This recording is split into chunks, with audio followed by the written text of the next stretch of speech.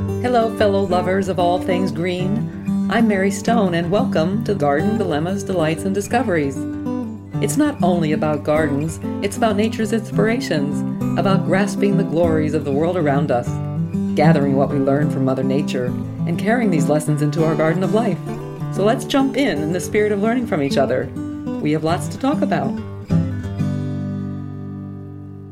Hello there, it's Mary Stone on the screen porch, and it's the first day of summer officially. It was funny because the last few days have been so cool. I mean, like 60 degrees cool, and it is a shift. It is a shift, and always a change in season brings, something new to look forward to.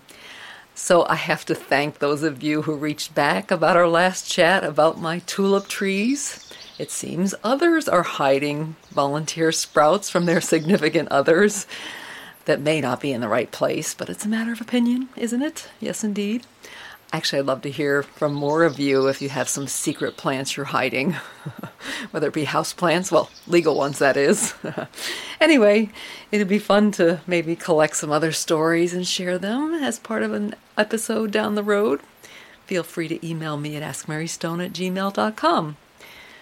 I suppose, volunteers that find their way in places that may not be fitting is much like weeds, which are said to be misplaced plants. So today's chat is themed around that. What some consider weeds are beautiful, even beneficial in some ways. Although there can be the issue of invasiveness, which leads to the story, which starts like this. Hello, fellow listeners and readers. It's fun to watch a new neighbor building their home down the road a piece. Jolie adores them, and so when we were walking on Father's Day, we stopped and visited with Susan, who is an avid gardener. She was fervently weeding out Japanese knotweed from the construction site. A lovely plant, but sadly it's not only invasive, but it has aggressively damaging roots. I hadn't really realized how deeply rooted they were until Susan was, pulling them out. And I had read that if you don't get the whole root, it's going to actually encourage some additional sprouts, which is much like mugwort, another crazy invasive weed maybe someday we'll talk about. The funny thing is, I admired the swath of knotweed when walking past the plot that they are now building on, and it became part of a column in 2018 titled September Roadside Beauties, which you can visit on the Garden Dilemmas website. How can something be so beautiful, but also problematic, yet beneficial too? Knotweed, though shrub-like, is not a woody plant. It's a hefty, herbaceous perennial in the buckwheat family. Its stems are hollow and look like bamboo, growing 10 to 13 feet each year. The showy, lacy white flowers covering the colonizing plants in late summer and fall are just a huge lure for pollinators such as honeybees, who adore the plethora of plumes when not much else is blooming. So again, in some way it's beneficial because honeybees and other bees need their food, don't they? And as it turns out, beekeepers make the best use of the invader by cutting the hollow stems and bundling them as a habitat for solitary tunnel nesting native bees. Apparently, as I was reading about this, the pollen adds an extra special flavor to the honey, and so, again, beekeepers are making the best use of it. After visiting with Susan, Jolie put on the brakes and lounged in the sun next to a beautiful patch of crown vetch. I have to smile because it is so funny how much she adores Susan and Don. She literally goes there, stretches out in their lawn. I call it long dog, like a frog, fully splayed out. And she just moans with excitement, and of course they're giving her all this attention. It's really very cute. And they tell me how cute Jolie is. I suspect someday they too will be getting a rescue dog because they have had dogs in their lives. So anyway, back to my story. So as Jolie was sitting next to the patch of crown vetch, I was giggling because that too is a invasive plant. But I'm spilling the beans here.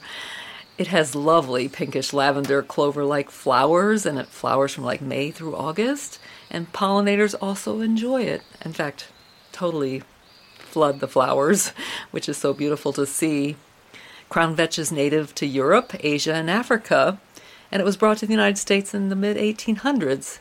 and by the 1950s it became a popular ground cover to stabilize slopes along roadways and waterways. Plus, the herbaceous perennial, it's from the legume family, served as a cover crop.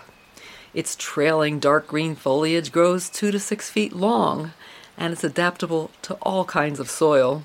It prefers open, sunny spots and tolerates drought, with its ambitious rind zones that grow 10 feet horizontally, so you can imagine why it's such a good cover crop. Now it's reportedly invasive in many states. Crown vetch suppresses and overshadows other plants, creating a thick monoculture, which is a single plant or crop in a given area, robbing the soil of nutrients. Nature needs a diverse assortment of plants to ensure a balance of wildlife and encouraging natural checks and balances of pests and diseases. It's what's inspiring many farmers to return to growing multiple crops, which I am so grateful for, because this whole monoculture, creates the whole perpetual need for pesticides, and then they have the pesticide-resistant seeds and the genetically modified seeds. I mean, it's been kind of a spiral of change in our food sources. So things may be returning back to how nature intended, which would be a nice thing. Probably much better for our health. Controlling crown vetch is challenging. While continually mowing prevents it from going to seed, herbicides, sadly, are likely needed to kill the plant, or controlled burns following regulations, which would be a little bit better, if done right, of course. According to the Native Plant Society of New Jersey, crown vetch is in the strongly invasive and widespread category 1, which is, of course, the worst listing of plants. Japanese knotweed is there as well as other plants. The Pennsylvania Department of Conservation and Natural Resources suggested an assortment of warm season native grasses to secure slopes instead of crown vetch. There's big bluestem, little bluestem, and Indian grass. Also, if you prefer a legume family plant, there's partridge pea and round-headed bush clover. They're all excellent choices and music to my ears as I adore these beauties planted in swaths or amongst a meadow. I'll put the link in the column, which is in the show notes, so that you can take a look at those beauties. Initially spread by intentionally planting, crown vetch began moving on their own with the help of deer and other critters dispersing their seeds. I can't blame a plant for that. But now what was good is bad, like many plants we've chatted about over the years, such as multiflora rose brought here as a hardy rootstock to propagate roses, and Japanese barberry taking over forest floors. Maybe someday deer will learn to eat them. After all, they can chomp the heck out of the equally prickly varieties of roses we plant in our gardens. Maybe Dr. Dolittle could help us out. Garden dilemmas? AskMaryStone.com. It is interesting that many plants that arrived or were propagated intentionally eventually become invasive. It's kind of like insects brought here as biological controls. It makes me think of the Asian lady beetle that looks much like our native ladybug. It was brought here as a biological control and then now is swarming our homes. And actually we talked about that in episode 29, Aphid Invasion, Beneficial Ladybugs, if you want to jump back to that episode. There was a time that barberry was the go-to in landscape designs for many years because of its high deer resistance, and there are many varieties, but no longer do I use them. In fact, it's illegal in many states to use them or to sell them. I have this one annoying barberry that's in my rock garden. It's so deeply rooted, I call it rudely rooted, that I keep cutting it back and it just keeps coming back. It must be rooted so deeply. And then there's butterfly bush. The early varieties self-seed prolifically, landing them on many invasive plant lists. But now there are new varieties such as Miss Pearl and Miss Molly and the whole Lo and Behold and Punkster series. So there are new varieties that do not do that. So that's kind of interesting to think about. But I wonder what would happen if we just let things be and not fight them. Maybe if we, stop weeding these invasive weeds, they'll just kind of get absorbed in the magic of nature and become part of the rhythm of nature that so gloriously seems to know how to manage these things if we don't mess things up.